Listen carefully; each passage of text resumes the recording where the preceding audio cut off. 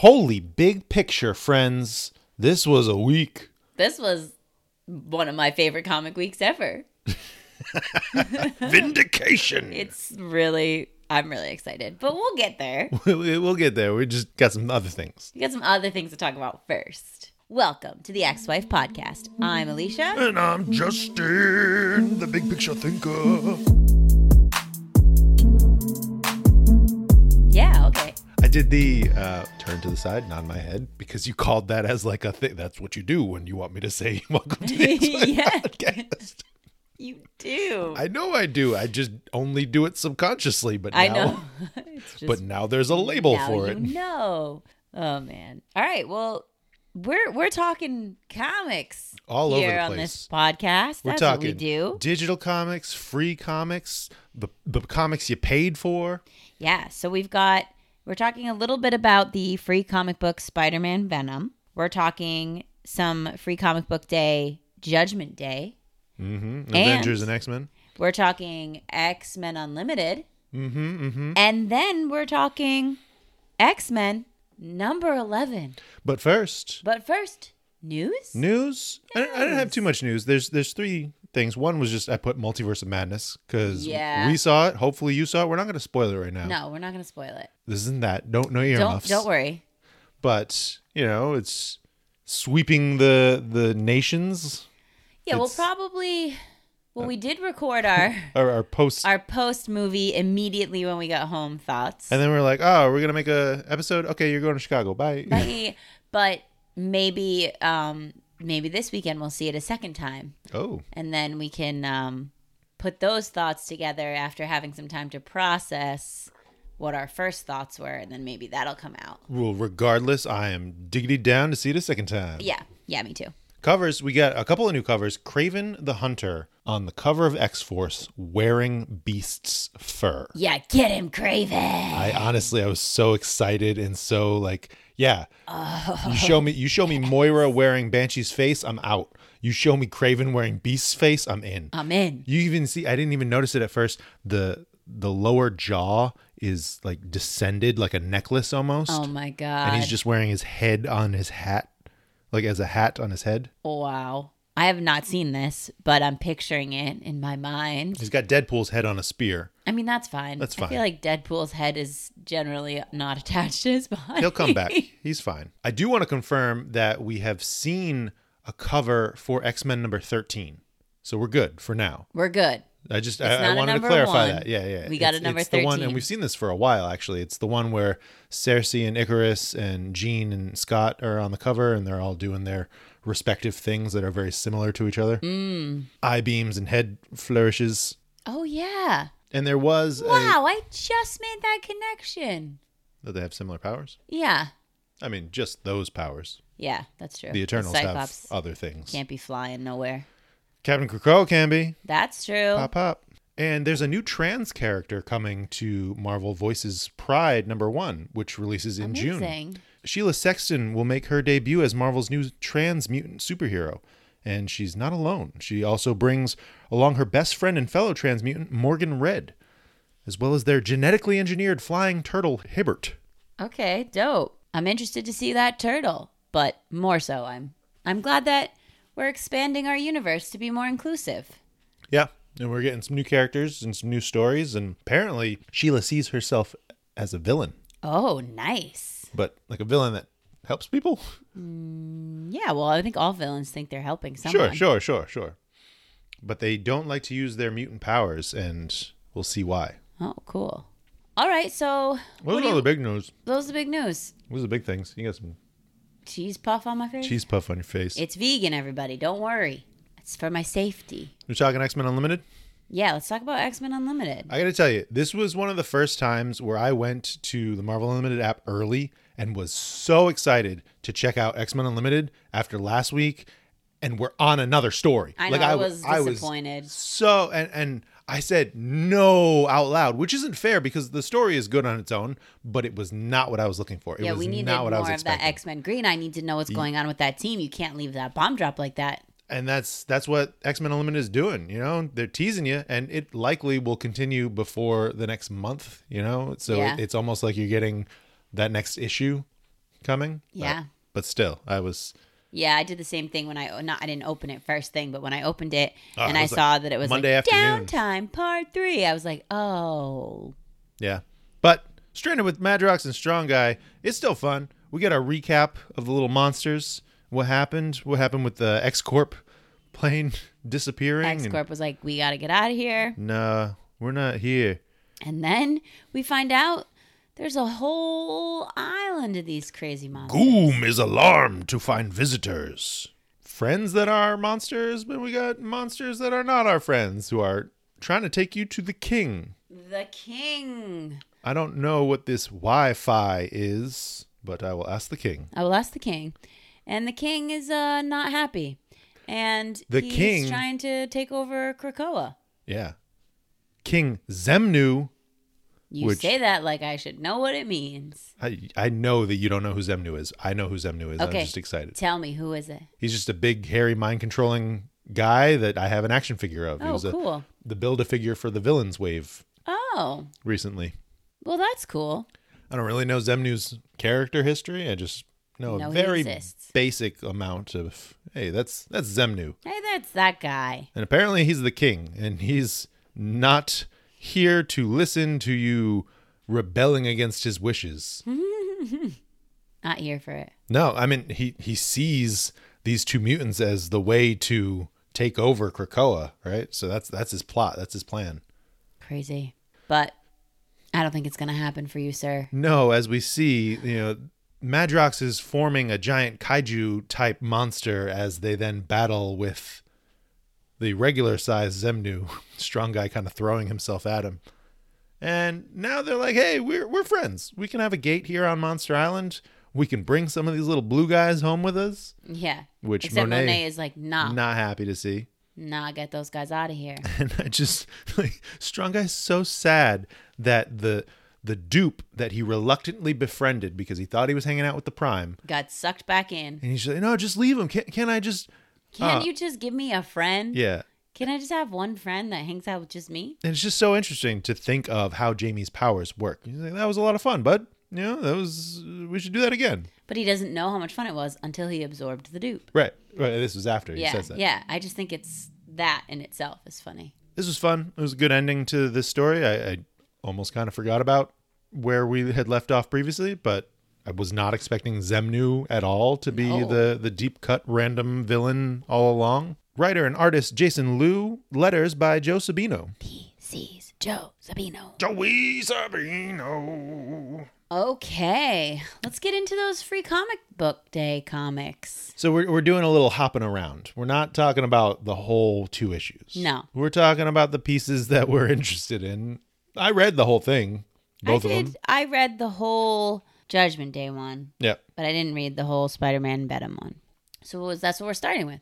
Spider-Man, Venom, free comic book day. I don't love the look of Venom on this cover. That's pretty textbook for a JR Spider-Man, sure, but Venom just looks kind of weird. No, you think? It just looks very small. I guess. Not in comparison to... Like he looks the same size as Spider-Man. Yeah, and he is in a Spider-Man posture, and I feel like he should be a little bit more hunchbacky. Menacing, yeah. Yeah. That's how I know my Venom. Mm-hmm. All right, here we go. Page turn noise. Elroy Huxley. Nice little random character moment. Little Chewing details. His non-sugar-free gum. You liar. Sending his mail. He's just trying to have some normalcy. Some personal time, you know? Right. Just trying to have his moment, chewing his gum. And then that his wife doesn't know about. And then a demon-infested mailbox attacks. It's pretty intense. This is reminiscent of Classic Inferno all over the place. Right? Oh, well.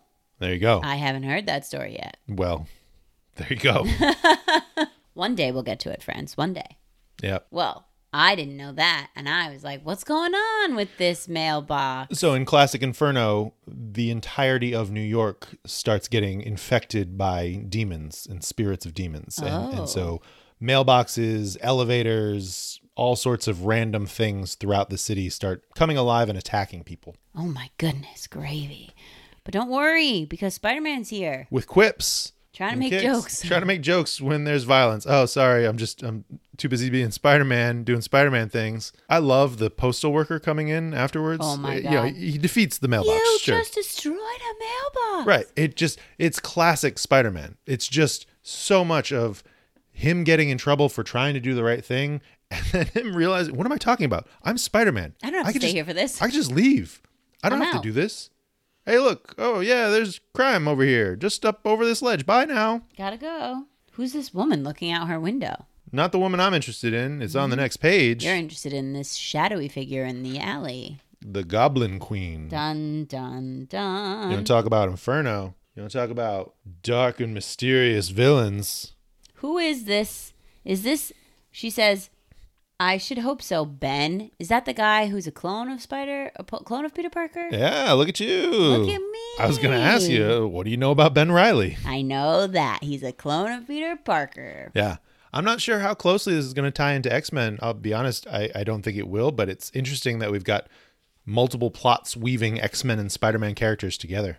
Yeah. And then there's something about Venom and something about All Out Adventures, but I don't really care about either of those. But there's going to be a series called Dark Web. Yeah, I believe a mini or like an event of sorts. Yeah. Oh, well, then maybe we should read it. Maybe. We'll see. Ho.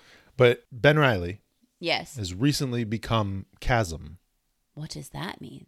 He's an evil guy who's been twisted and his memories and history have been erased. A lot of people are upset about it, honestly. I mean, I can understand if you're going to rewrite a character like that. Right. Ben Reilly fans everywhere are upset, and rightfully so. But the prospect of him teaming up with Madeline Breyer, that sounds really cool. You know, they have a lot in common. They are both dark, twisted versions of their cloned they're both clones. Right. Well, would you look at that? We actually had a couple of questions on this. Legion on Zoom wants to know what we think about Crazy Maddie teaming up with Crazy Ben. Laughing face. Sounds like a crazy good time. Right. I just, let's go. I don't know what else Maddie was going to be doing. I'm still interested in where she goes with New Mutants, but it sounds like she's already setting up side projects. I feel like I'm waiting so long for that story. A lot of people have said that. Yeah. I don't know if that's because of delays or because it's one of the titles that wasn't getting relaunched, so they wanted to give runway to those titles. Well, it's interesting because it seems like her and Ileana are going to be doing some sort of negotiation of the dark dimension space. The limbo, yeah. So maybe this is like a result of that. Like she gets a little bit of that power back and then begins. I mean, she's got the crown. She definitely has the crown, which may be giving away a little too much, and she is in control of a small demon, right? And that was one of the small ones. Mm-hmm. And Warlion wants to know, with Kraven the Hunter, MJ, and Chasm crossing over with the X-Men, do you think writers will remember the fact that Mayday Parker was identified as a mutant fetus during Onslaught? I don't know. Will they? Probably not. I bet they won't. Because they forget things like that because there's too many things to remember. Right. Yeah, that's definitely true. But also, I don't think I've seen anything relative to Mayday Parker in a while, especially in the 616. So I would be surprised if they bring that up. It's more of like we don't touch continuity points until we want to do something with them in particular. Yeah, so if we don't have to do anything with it, we're just going to leave it alone. It would be an even cooler, deeper tapestry of connection between Spider-Man and the mutants. But as we saw in Amazing Spider-Man #1, MJ's got her own family going on, apparently, that no one knew about.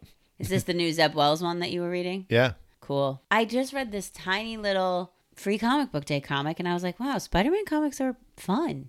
Yeah. I mean, like I always liked Spider-Man. Right? He's quips and he's silly. Yeah. I like Zeb. Yeah. I mean, still have issue 1 if you want to check it out. I mean, I haven't even read issue 2 of Captain Carter yet, so I got to do that first. Stacks on stacks on stacks. Got things to do, but that's good. My life is slowing down a little, so my outside craziness, so I could get back to the comic life. And we're speeding it back up, though, with Free Comic Book Day Avengers/X-Men #1. I love this cover. Bomb, bomb, bomb. Yeah, it's pretty cool. This is just all out epic. All these different characters coming in. Valerio Schiti, Marta Gracia. Oh, I do want to call out, it was written by Zeb Wells, art by J.R. John Romita Jr., inks by Scott Hanna, colors by Marcio Menez, letters by Joe Caramagna. I'm sorry. I think you mean VCs. I don't. You do. It says right there. Well, VCs. I said it correctly, though. don't argue with me anymore. We've made the statement. I just have to say it for the sake of saying it. He's his own person, okay? Joe, you're your own person, Joe. Give me a page turn noise. Okay. We got our character sets. The machine is giving us our rundown. And I know the machine because I'm 3 issues into the Eternals run now. Slowly but surely. All I right. got distracted by the Thor run with when Jane Foster becomes Thor and Gore the God Butcher. And You read that. I started to, yeah. Nice. I'm actually further into that than I am into the Eternals just because I was really excited about that. I gotta say, I'm interested that the introduction to the mutants is the original 5. Right. Well, because that's when they were just mutants, right? That's when they weren't a problem, basically. Oh. And I feel like knowing that this is from the machine's perspective, the machine is essentially the home and structure of the Eternal Society. And so to see the mutants in their original form when they were fine, we didn't have to worry about them until they started to potentially deviate. Dun, dun, dun. And then is this the original Avengers team? No. Okay, so never mind then. I was going to say maybe they're showing like them all in their OG forms, but... No, that's a more modern, maybe not too modern actually, but it's definitely not the original. Scarlet Witch and Miss Marvel, Captain Marvel were not technically. Captain America was not on the original team. He joined, I think, in issue 4. What? Well, just a million years ago or so. To the Stone Age Avengers, which has been a thread that's been building over the last couple of years. 1 million BC, the Stone Age Avengers. This is Odin? This is Odin. Where he lost his eyeball? Is it, well, before, after he lost his eyeball. Yeah. I mean, but like we see that. Isn't that why Thor loses an eyeball? To be like a callback to this, to now he's like his dad. And he doesn't have an eyeball. I don't know if that's why he lost an eyeball, but yeah, similar. Of like, now we're both missing our eyes. And Great. We're family connection. Odin is on the Avengers 1 million BC team. Okay. And there's a full team. They're kind of analogs of other common Avengers characters. There's a Black Panther. There's a Hulk type character. There's an Iron Fist type character. Agamotto is on the team, like Eye of Agamotto. Oh. Essentially like a Doctor Strange type. Cool. And we're talking with Uranos, who is Thanos' great uncle. Oh, well, he's not happy about these telepathic monkeys. No, he's not. Because a thinky monkey can just be a thinky monkey, but until it's not. Until it's not, right? Well, when is just a mutant more than a singular mutant? Mutation can be mutation, but it can also be deviancy. This idea of if it's making societal advancement, potentially causing a threat, that's when, okay, you're deviating from what you should be as an individual or as a person. I think that the Eternals need to sit the flark down. Yeah, well, they're not going to because it's hardwired into their system from 1 million years ago. Yeah. They got to do it. Regardless of if mutants actually are deviants or not, they believe it. Or at least they're starting to, as they kill all these little monkeys. They just up in flames. There they go. Bye-bye, monkeys. But what's a societal advancement that might pose a threat? Maybe resurrection? Maybe death not affecting them anymore? Maybe mutant combinations? Yeah. Chimeras? Mutant technology. Dun, dun, dun. Well, now we're back to recently. I don't even know. You look at this guy, and he's got Wolverine claws and Cyclops eye beams. Yeah. What even is this monster? Don't know. Avengers avenging as the Eternals come in. Excess deviation doesn't roll the same way as Avengers assemble. Like, no.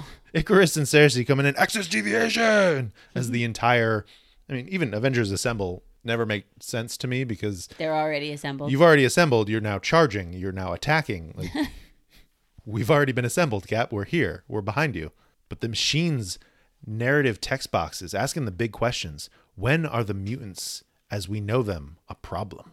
Well, seems like right about now. Right about now. When is a thinky monkey just a thinky monkey? And when is it a ticking atom bomb? I love the tick, tick, tick over Krakoa on the next page. Yes. That's so cool.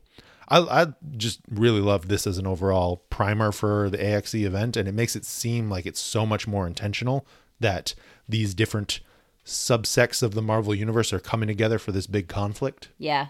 The poor Avengers are just like, hey, we're trying our best. We're here. We're doing what we're trying to do, you know? We just want everybody to be friends. Jack of Knives, cracking the secret of death. Sneaky, sneaky. So the mutants don't even get to reveal their big secret. It's not even on them. It seems like the Eternals now all know, and somehow they get invited to the Hellfire Gala, or they just crash the gala or something. I guess we'll find out. I guess we will. But they're not happy about it. Yeah, we're here to take them down. Jack of Knives references that source of yours was correct. I wonder who that would be, or if that's going to be something that's already been revealed in Eternals. So the source that told Jack of Knives that the mutants have solved for death. So he comes back in. That source of yours didn't lie, Druig. The mutants and death aren't a thing anymore. They're eternal. Don't be ridiculous. They're immortal at best. But also, they're not on our level. Maybe there's an Orcus connection. Potentially. An Orcus source. Yeah. I don't know who Druig knows. Yeah. Me either. The Eternals have been around for millions of years. But we'll find out in Judgment Day, beginning this July. It's all prologue until the splash page, and then it's a crazy monster battle. I thought it was such a great primer. It just gives you a snapshot of what the Eternals are coming in with. You know, this is a part of their history, their culture. The big driving force of who they are is that they correct excess deviation, and they see mutants, especially mutants solving for death, attaining eternal-like power as a deviation, as a mockery of their society, of their strengths, which, It's interesting, too, this splash page, where you see the Eternals are on one side and the mutants are on the other side.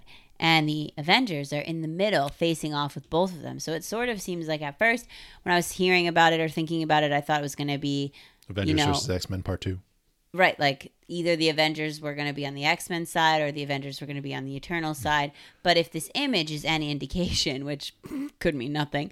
That's true. Then the Avengers are trying to keep the peace between the two groups. They're trying to mediate the situation. They're trying to keep the peace, but also trying to not get called out for the fact that their base is a dead celestial. Yeah. And that is the gods of the Eternals. And they would likely also be very upset with that. I don't know how much they know. Again, not reading Avengers, trying to catch up on Eternals.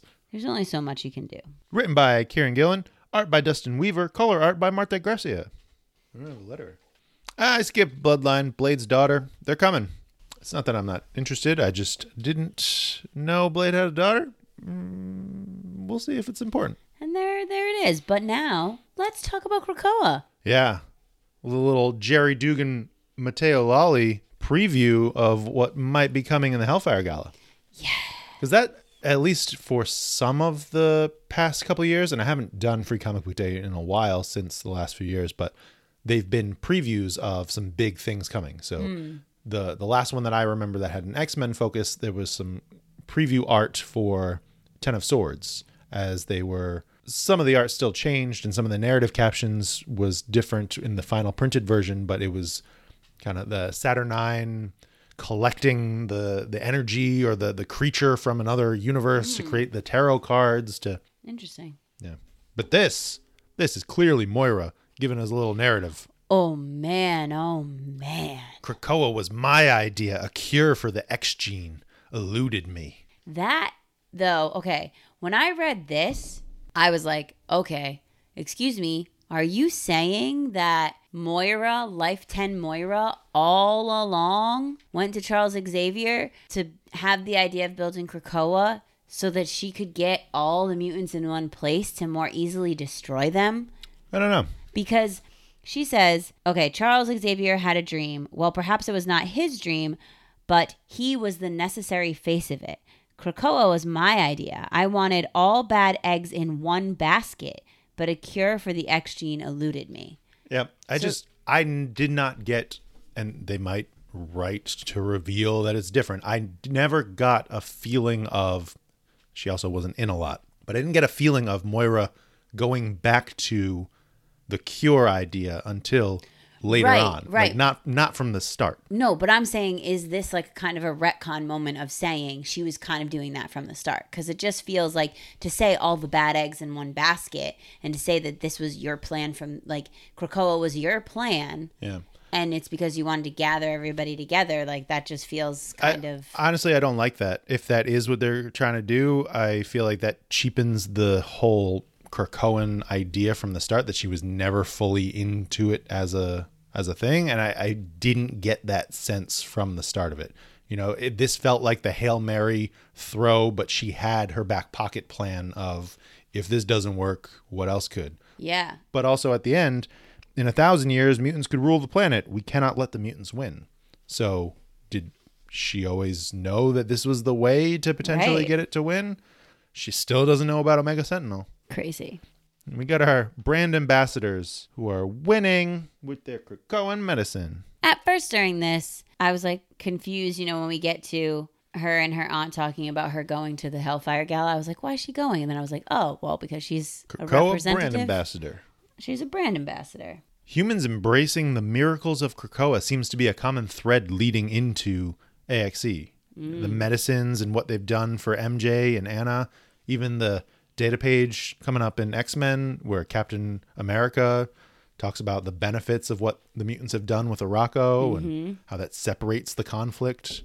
It's just very interesting where they're carving these very distinct lines of where people fall. It's almost as if Moira knows that the Eternals are going to come for them, calling them evolutionary deviants who stole fire from the gods. What if Moira's the source?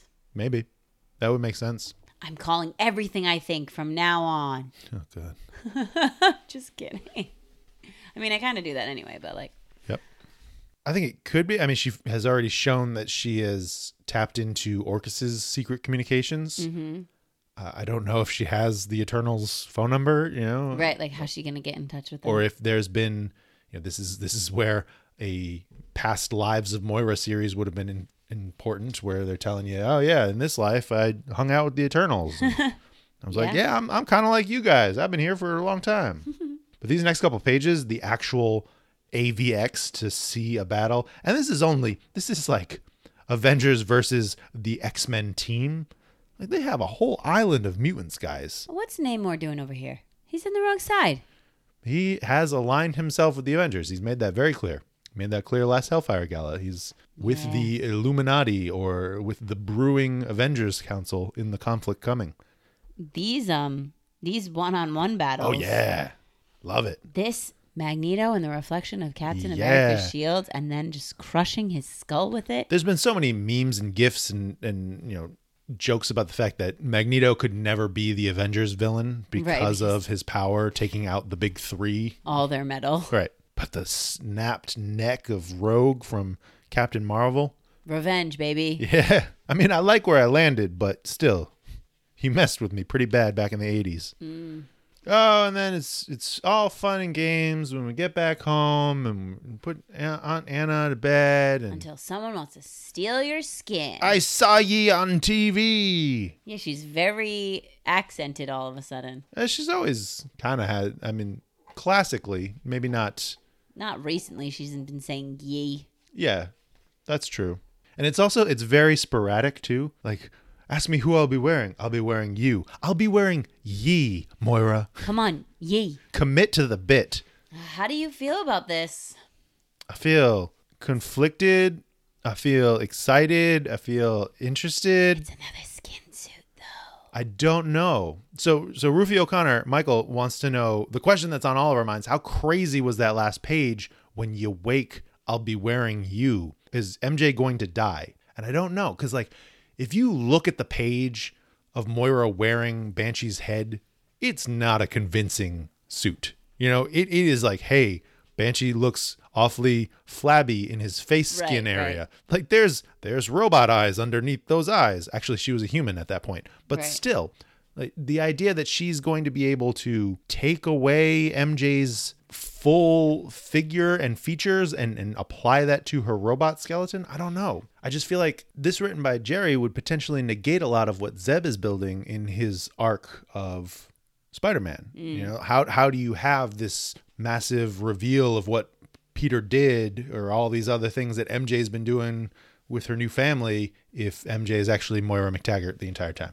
Yeah, maybe there's like, because it seems like at the end, Moira's hands are like pressing into MJ's face. Maybe there's some way because for robot Moira to like upload her consciousness into MJ's body in order to get into the gala. Yeah. Or using some kind of tech to manipulate her in some way. Or like scan her body and then make her like her a hologram. Yeah. like her, like she's someone else. Yeah, I don't think she's going to die. I feel like that would be a very bold decision to make for a character that does not have a resurrection protocol. Right, and it would be like a kind of a huge deal in the Spider-Man universe right. to be killing a character in the Spider-Man universe for something that's happening in the X-Men universe. I feel like I don't know though, but to that point, I feel like it's all getting muddled together, and that's always been in the back of my mind where the X-Men story is going, is that it's serving up to be a giant Marvel-wide crossover of sorts. Yeah, I just can imagine Spider-Man fans being.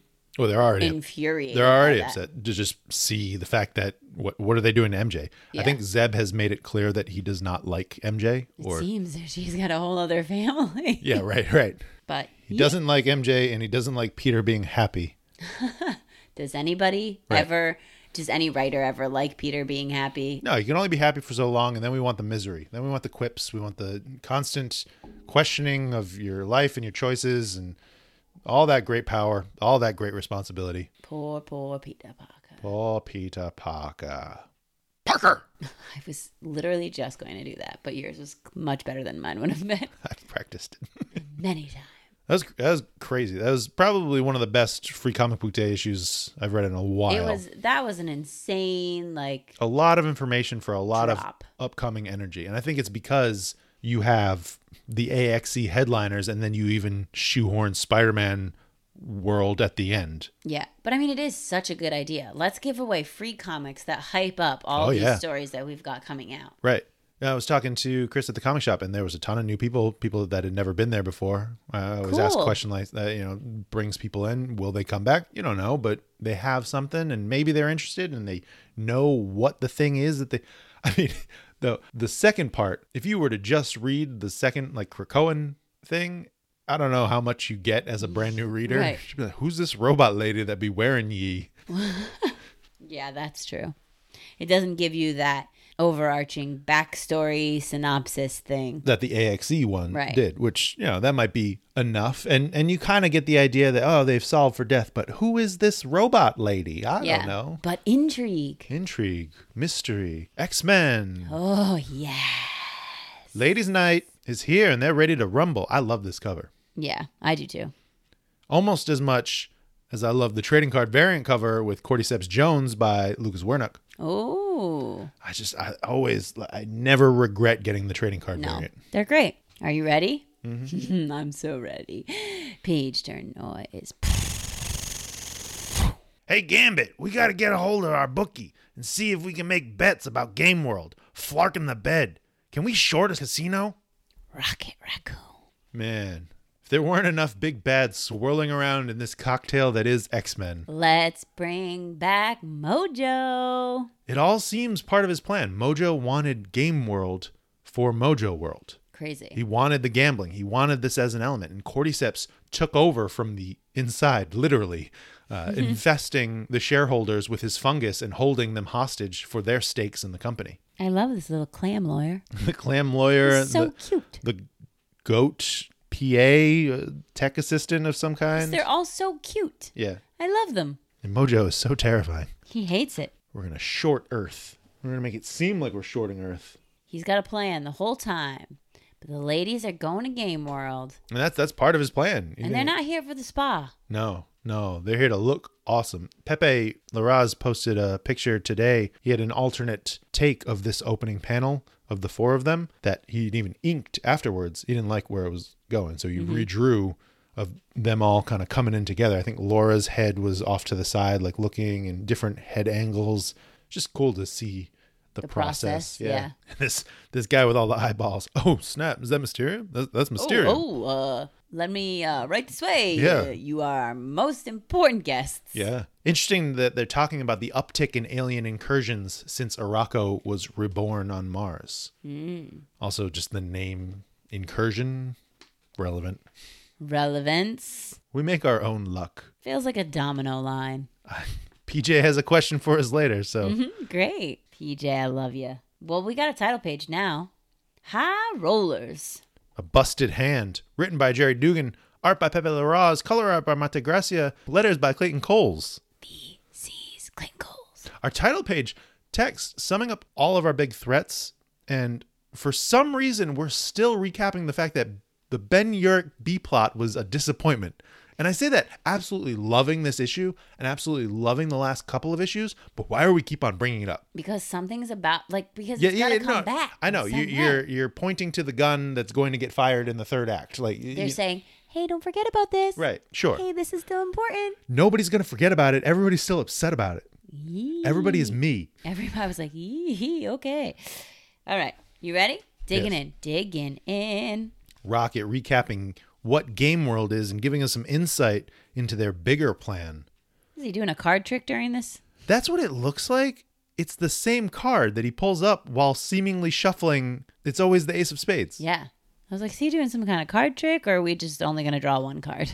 Is this your card? Is this still your card? This is your card. As we get back to Game World and we fan out, I love capitalism's final form. And this isn't even my final form.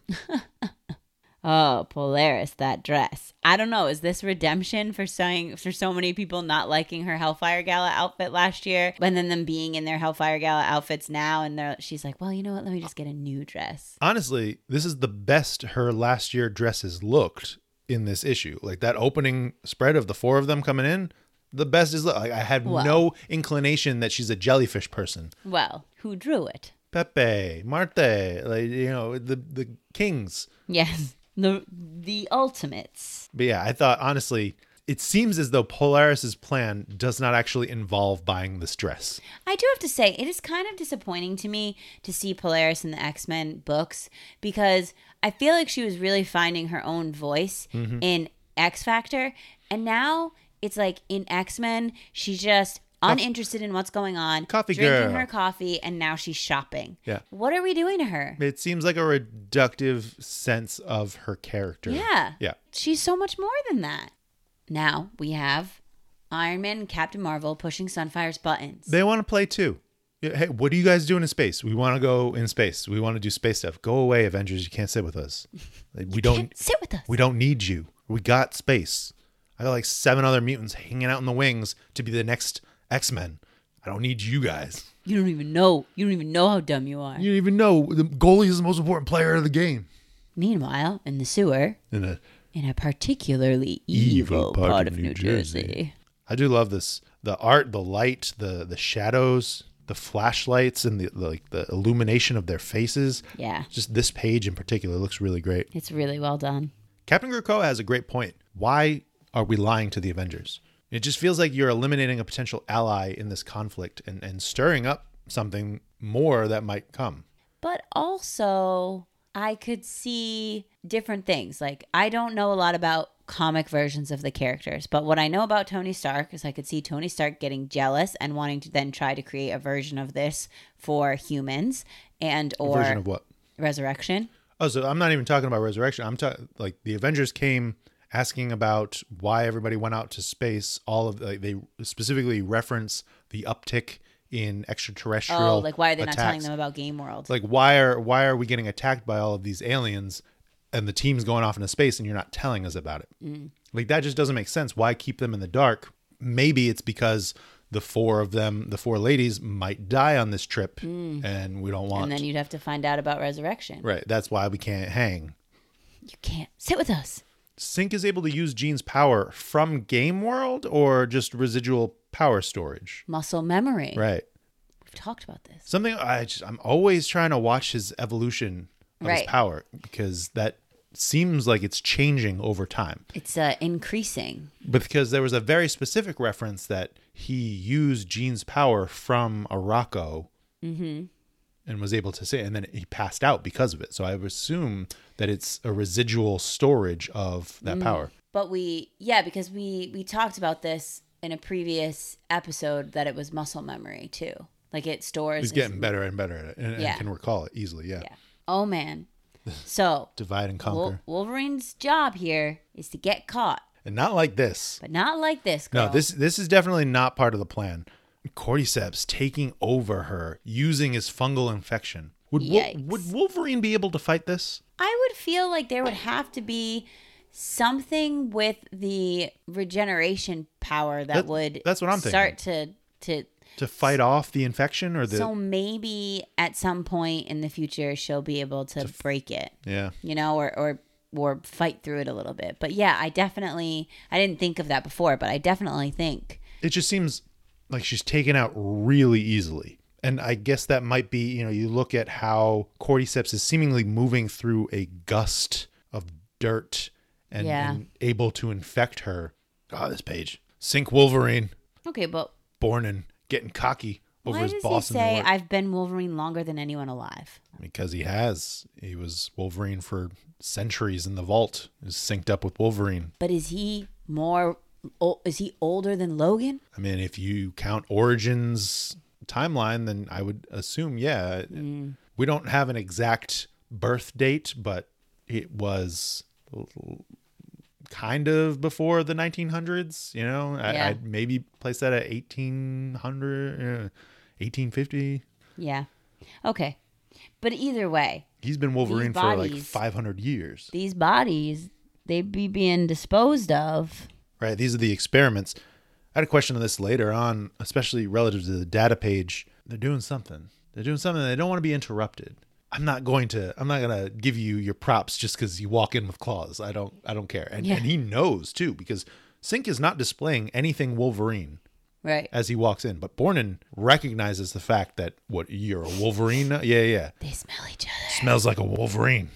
I've been Wolverine longer than anyone alive. It's such an interesting because that exactly to your question, he has technically. Yeah. I guess that's true, yeah. The time in the vaults that he spent honing that and using that as a residual power store and even as some of the first power abilities that he was able to sync with over time continuously. There's so much more to sync than we know. So much more to explore. But yeah, Polaris went shopping. She went shopping and she looks amazing. She looks amazing. She went shopping, but at least she learned stuff.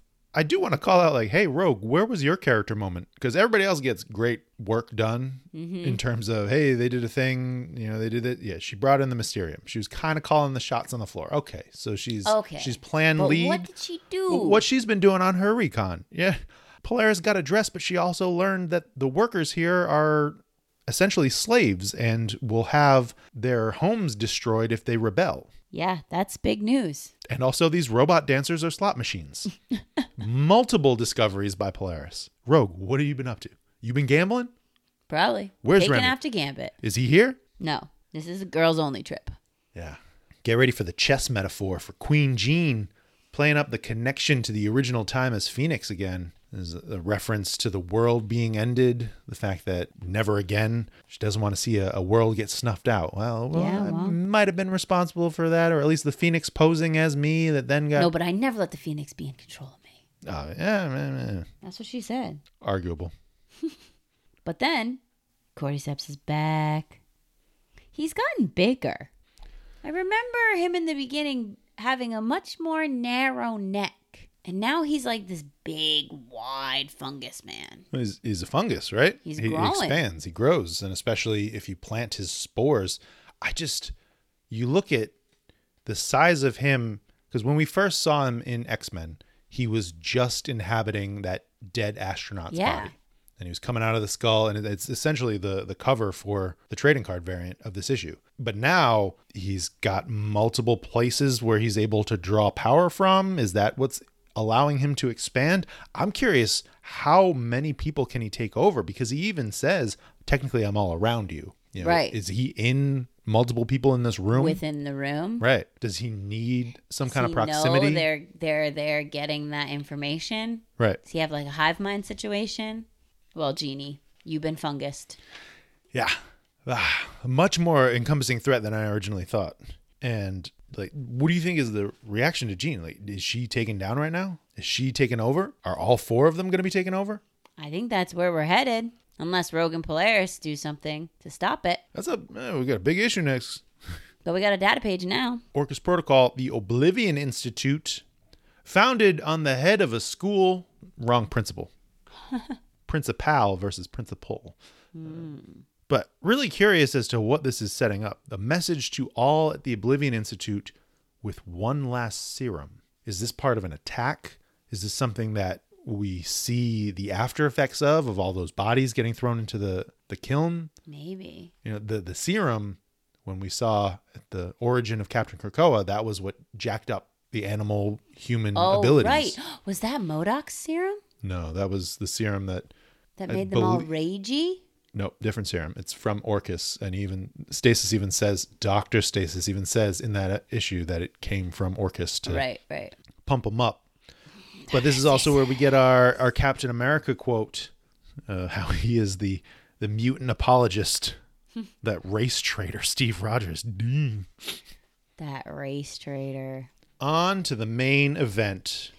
Oh, yeah. Dr. Stasis versus Cyclops. Great Cyclops moments. You don't have to be Captain Krakoa here, Cyclops. Yeah, I know it. I know who you are. Put your leaves down. Face me like a man. Jerry has continually given some solid Cyclops moments, especially in a time when Cyclops is supposedly dead. It's not even Cyclops.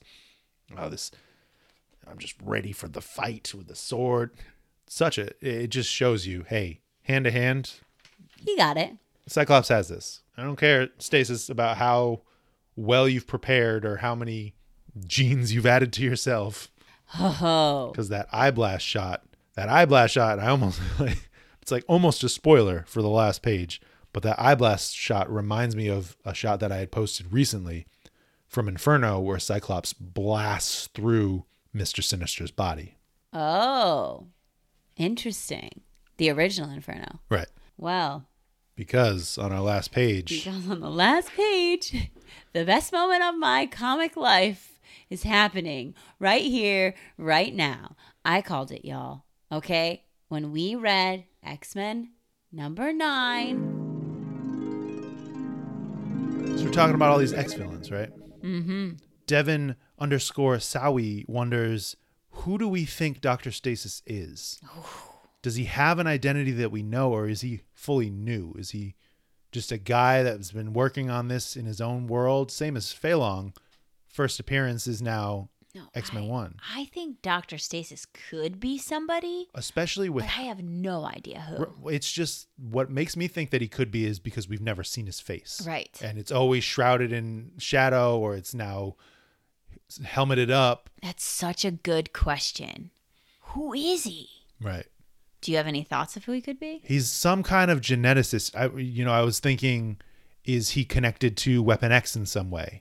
Is he the professor, or would it Dr. Cornelius? Would it be? Or are they dead? I don't know. Bonkers and not possible if he was like another version of Sinister who didn't end up implanting himself with the X gene, like a rogue clone that's now just maybe, or right, like an out of control, but a non-mutant Sinister, and that's what Sinister sees, and he sees it as an epox to what the fact that he's embraced mutantdom, and Destiny shows him that, and it blows his mind. Destiny's like, "You're Dr. Stasis." I threw it out there. Wouldn't it be nuts if it was Mr. Sinister? And then continuously doubled down on that on every other episode and podcast appearance. I was like, I'm just saying it. I think in the following episode, we were talking about the costume and the cape and the armor and the coloration of their costumes. And I was like, I'm just doubling down. So it's here and it's documented that I said this. And here it is, right here on this page. Sinister with a black club on his head instead of a red diamond. And this Sinister, he is now called, in his data page, he says Orchis human, and he has called Captain America a race traitor. So when we first talked about it, I said, what if he is the original, like, non-mutant version of Sinister? And it seems as though he might be. Well, so there's a handful of things. I don't think that he's the original. I just think that he is a variant of sorts in that he is not the line of eugenics line of Sinister that has merged the mutant gene in his body. The other interesting part is, have we met, like, Sinister, Nathaniel Essex knows Cyclops for his entire life, in the sense that Sinister was messing with Cyclops when Cyclops was in the orphanage as a child. I remember you saying that. So for this Sinister to seemingly not know or seemingly be surprised by the fact that Scott recognizes him, seems like there's a section of memory excised. Honestly, I had to look at the page because I was like, wait, what are you even talking about? I didn't even read this word bubble because this is the last page of the issue. I just saw his face and was like, oh my God, I was right. Holy bananas, I was right. I've never been so shocked about anything. Like, I didn't expect myself to be right. I wanted to be right, but you know, I love to theorize. You know, I love to make crazy accusations, and I was right, y'all. I was right. Yep. Justin, sneaky little Justin Pants over here, comes back in the house. He was sitting on the patio. I come in. I'm reading my comics. He's taking a nap, reading the Eternals. He comes in while I'm reading, and he peeps over my shoulder, and I'm like, what are you doing? And he's like, just looking at you. And then he's sitting on the couch across from me. Because I had clocked where you were in the issue. And he's sitting on the couch across from me. And all of a sudden, I realize who this is. And I look up and I see that he is recording me. So we have a video, live, real footage of my initial reaction to being so right. And I am so excited about it. I can't even tell you. Like, vindicated. I feel like this is my moment. I'm officially an X-Men fan now. This is your Cyclops' Captain Krakoa moment. Yes, because you totally called that. But this is like... We're coming for you, Jerry. Watch out. I don't know. I feel so proud of myself and so happy. And you can't see it, but even right now, I am smiling the biggest smile. I feel so excited about this. Like, I'm just, yeah. Beyond the reveal... What does it mean? What does it basically mean? That's what we need to talk about, right? So the preview text for next issue, Origins of Stasis. Even in the narrative caption on the bottom, next, the sinister origins of Dr. Stasis. And I do want to call it, so I went back to Immortal X-Men number 1. Mm-hmm. Sinister does have the diamond in his forehead at that moment. Mm-hmm. So I don't know what that might mean, if this was a deviation from before then or a different... Right. It's interesting that this club looks more just flush on his head versus the protruding diamond on our Sinister. Is the diamond there to cover up this club? No, I don't think so. Okay. It just feels like a very different labeling of sorts. Yeah. Where I don't know. I mean, my original thought when we first, because obviously I had to go back and find the episode where I made my theory. The first thing I was thinking was that this idea that Sinister would be the downfall of it all, or a version of Sinister would be the downfall of it all, was what Destiny was whispering in his ear. And maybe it is, maybe it isn't. Because he is the downfall of a previous generation of this, a previous life of Moira, right? He sabotages the breeding pits on Mars. Yeah. It's just like, going back and thinking about it and talking about, he also is making his own version of chimeras. It's just so interesting if this version of Sinister doesn't know anything about the other version of Sinister, how they're still so similar. Right. And we've talked about... And they work with the same skills. Yeah. Even going back and just listening to a little bit of the episode that we later in the episode talk about the similarities or talk about, our guesses to who he is, and that's when I make my prediction. You even point out how when he's introduced to MODOK, he's like, hello. He has the quirks of his Sinister thing, right? He has and the insistence that he is Dr. Sinister and like trying to be very formal with titles. It's just the campiness that is the Sinister that we've known, which is an interesting take because that element of Sinister was never really a part of his character history until somewhat recently. So to see that this is a version of Sinister, but it's not the twisted, evil, mad geneticist that we know and love from the 80s and 90s. Just a different twisted, evil, mad geneticist. Who's also kind of goofy and campy. Right. It's crazy. It's crazy. Wow. This is my crowning moment. Yep. Big picture thoughts on the issue? I really enjoyed it. I think I did feel a little disappointed in the girls' night in space that they were so easily thwarted. Like, immediately one-on-one. Right. But I was really excited for like the powerful women in space, and then to know that they got there and then right away they were kind of starting to unravel. That was a little disappointing to me. But honestly, the whole rest of the issue could have been garbage, which it wasn't, but it could have been, and I would have been obsessed with it because of the ending page. Yeah. So I didn't even pick up on that being something. I do think, you're bringing in the big guns with these 4 coming to Game World, but the fact that Cordyceps is able to divide and conquer individually, and also just really builds up the amount of threat and power that is within him as that, and that might even expand if he's able to get control of all 4 of them. Yeah, that is a good point to say that we do need to show you just how powerful he's gotten. He's a big threat. You do see that physically he has grown, and so we need to know that powerfully he's also grown, and the threat is more than they thought it was. Right, and just his ability to expand in other people seems to enhance his abilities as well. Yeah. Because he gets stronger with every person he... That's what I'm thinking.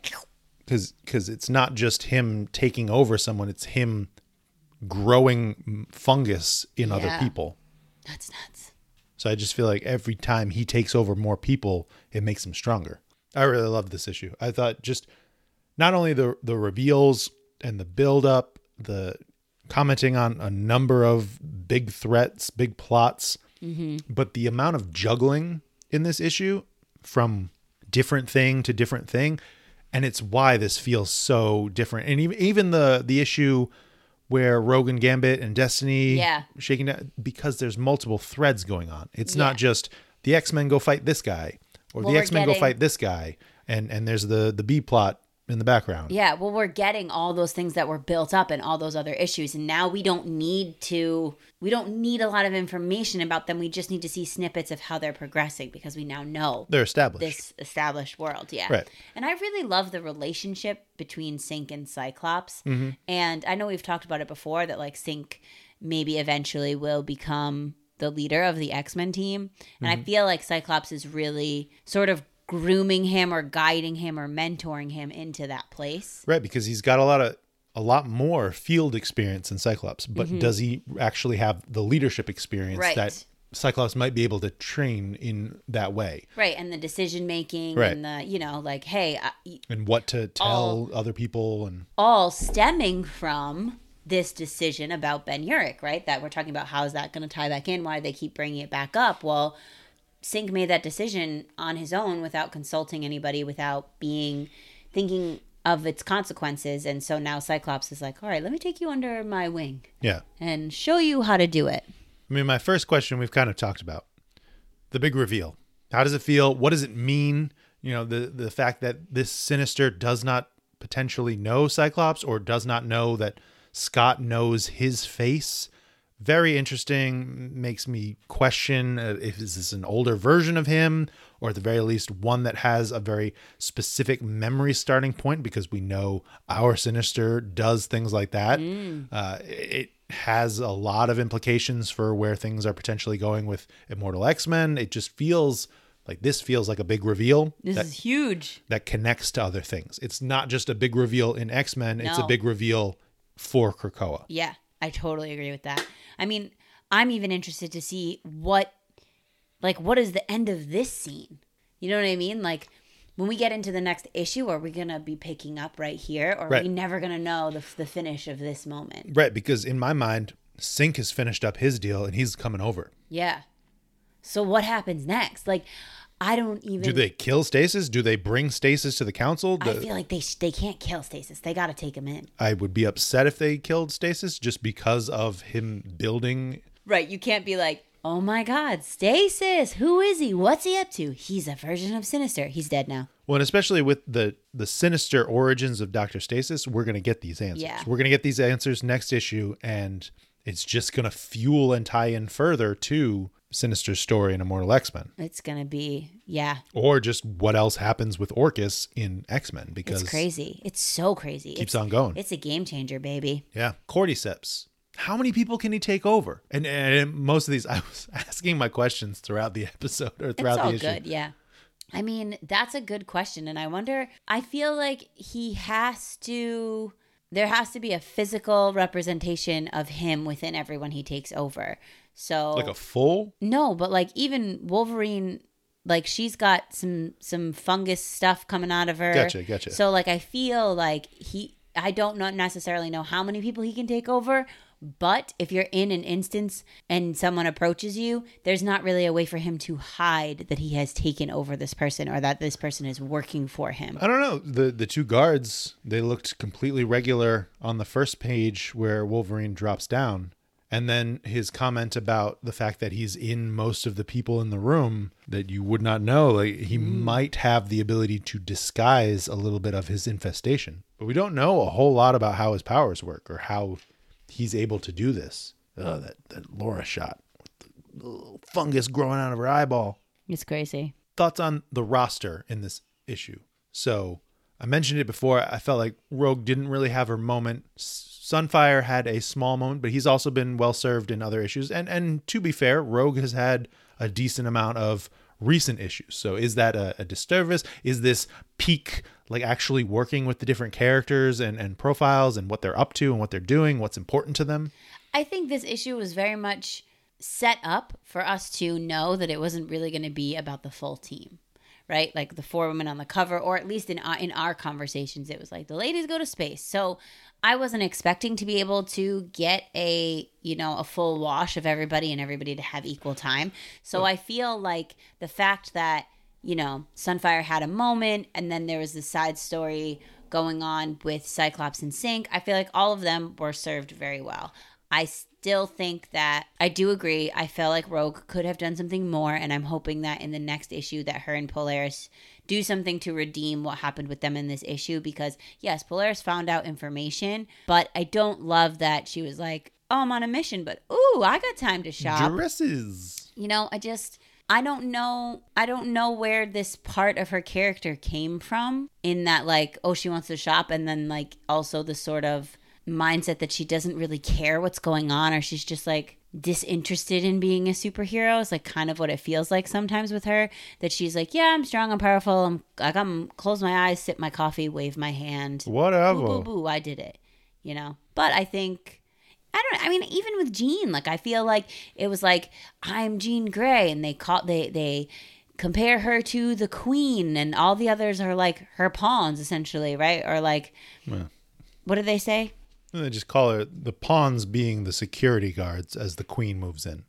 Right. But then, it's like, oh, the Queen moves in, but then she's immediately overtaken. So again, I understand and see your point of like, we just need to show you how powerful Cordyceps Jones is. But I think I would have liked to see the women hold their own a little bit more. Yeah, that's fair. I feel like, especially, I questioned it before, Wolverine getting taken out as easily as she was. And even Jean, just, it feels like maybe it's because we and they don't understand how Cordyceps power works. Right. And just how easily they're able to do that. Yeah, that's true. But like Synch and Cyclops, they're crushing it over there. They have no issues, no struggles. Yep. Defeating bad guys like it's no problem. But that's one-on-one. So you have a story of Bornin versus a Wolverine type character, yes. Claws versus Claws, right? Yes. One-on-one. Claws v. Claws. And then you have Stasis, Sinister, no powers, just hand-to-hand combat against Cyclops. He didn't really stand a chance, I don't think. No, even with the sword. Right. Even without eye blasts. Right. There was no chance. Just the way Cyclops comes in close, ducks, and socks him in the face. He's like, fool. You're a doctor. I've been crushing scrubs like you in the danger room since I was 12. Scrubs. PJ wants to know why they didn't invite Domino. Why didn't they invite Domino? I don't know. She's not an X-Man. I feel like it might be just roster lines. Yeah. Yeah, she was off doing some X-Force things. But however, if you're going to a place where luck is kind of key. But at the same time, do you think if Domino showed up in her bolo tie and suit pants from Hellfire Gala last year, she'd be out of place. Yeah. But also, how much information does Game World have on the mutants? If they see Domino, would that set off even more of an alarm for Cordyceps? Oh, okay, something's happening. That might be the person that he goes after first. Why? Because of her luck power? Right. The ability to disrupt literally anything, like we saw in that X-Force annual. Yeah, maybe. But still, you're going to a casino. Seems like Domino's the right choice. Luck be a lady. Last question from Hot Claws. I hear a lot of complaints about Polaris's characterization. I love her, but what do you think? And I feel like we've, now I'm telling you the question for the first time and your face is reacting of, well, I just kind of vocally responded to the fact that she seems to be reduced from her potential leadership role in X Factor to now having a crisis of who am I. It feels like she doesn't care. She doesn't care and she doesn't really bring much. I feel like the only character development beyond the fact that she likes coffee and dresses is that she finished her doctorate. Yeah. And that's really just been conversationally added, and she proved something with it. I mean, is it still going back to this idea that she didn't want to be chosen? Maybe. That's the only thing I can think of. She's just still resisting. Yeah. But like, when is she going to accept it? Do something cool. Is she on year 2 of the roster? Yeah. Which, I don't know. I feel like she's not going to be just because of her attitude. Because I don't like where she's headed with it. But I also feel like that kind of calls into question the purpose of the vote. It's like, okay, right. You did this big vote. We voted someone off. You kind of did something with it for a year. And then you're like, all right, I'm done. Yeah. It's like, is it because... Can't wait to see who's replacing Firestar next year. Yeah. Let's get a replacement. But like, is it because of that? Is it because they just put her on the team because she won and they didn't really have a purpose for her? I mean, I don't know, obviously, but I would argue if you're giving her a potential slot, you at least have something cooked up that could be a plot thread for her. Yeah. Interesting. Well, I'll tell you this, Hot Claws. I don't love it. I want more from it. And, but I do like this dress better than the other one. Yeah, and she's having fun. Yeah, I mean, so I guess that's good. That's good. That's it. That's all we got. Man. That was a lot, especially with the free comic book day mixed in. It was a lot, but it was all really good. I really enjoyed all of it. And I feel so validated. So I'm on fire right now. Like, my soul is on fire. I'm alive. I feel fantastic. I can't wait until it's not spoiler territory anymore and I can shout it from the rooftops. Which is interesting because, so Jerry had posted something a couple weeks ago with a unlettered panel of Synch and Captain Krakoa coming down into the sewer, talking about how there's a lot of big crazy stuff coming out in books in the next couple weeks. Be cool and don't spoil stuff. Be cool. Yeah. So I don't know. Are we doing like a short video that gives ample warning of we're talking about who Dr. Stasis is? Yeah. I don't know. We are. We're going to do it. We're going to do it. And like, it'll start off by saying like spoilers for X-Men number 11. Scroll away right now if you haven't read X-Men number 11. Or you've been warned. That was your warning. Get out of here. We need to talk about this. Because, my God. Are you ready for the biggest week of comics that we've ever had? No. I don't think you are. I don't think I am. I genuinely don't think you are. So many comics are coming. There are so many comics coming. 6? 7? Let's just see. We have the excellent number 3. Number 1. I'm counting. There is the Marvel's Voices Identity number 1 for AAPA month, and would likely pick that up, but we don't normally cover them on the podcast, so maybe that's not 2, but we'll count it anyway just to see. 2. Wolverine patch number 2 of 5. Oh snap! No, that's 3. Wolverine number 21. Okay, we're getting like multiple Wolverine doses. We got number 4, and now we're actually into the Krakoan books. Oh my God, there's 4 that aren't even the Krakoan books. New Mutants.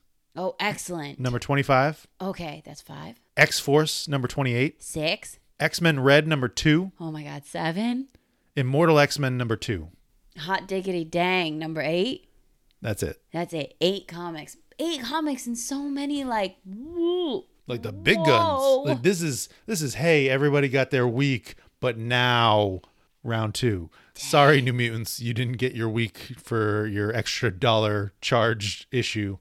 I wonder if it's going to be longer, but oh, New Mutants. I'm excited. I miss New Mutants. Yeah, me too. And I want to know what's going on in Limbo. The Trials of Magic. What's happening with those two? I want to know. And Eternals number 12. Oh, geez. I'll probably pick that up too because geez Louise. This is going to be the most expensive week I've ever had at the comic book shop. Not true. Not true. I buy a bunch of random stuff all the time. It's okay. Comics are fun. You heard it here, folks. Comics are fun. Whew. Well, until next time, old friend. Charles, you ain't even in this week. Bye. Thanks so much for joining us today on the Ex-Wife Podcast. Be sure to leave us a review and tell your friends. The Ex-Wife Podcast is produced in Providence, Rhode Island by Alicia and Justin. Our music is by Quan.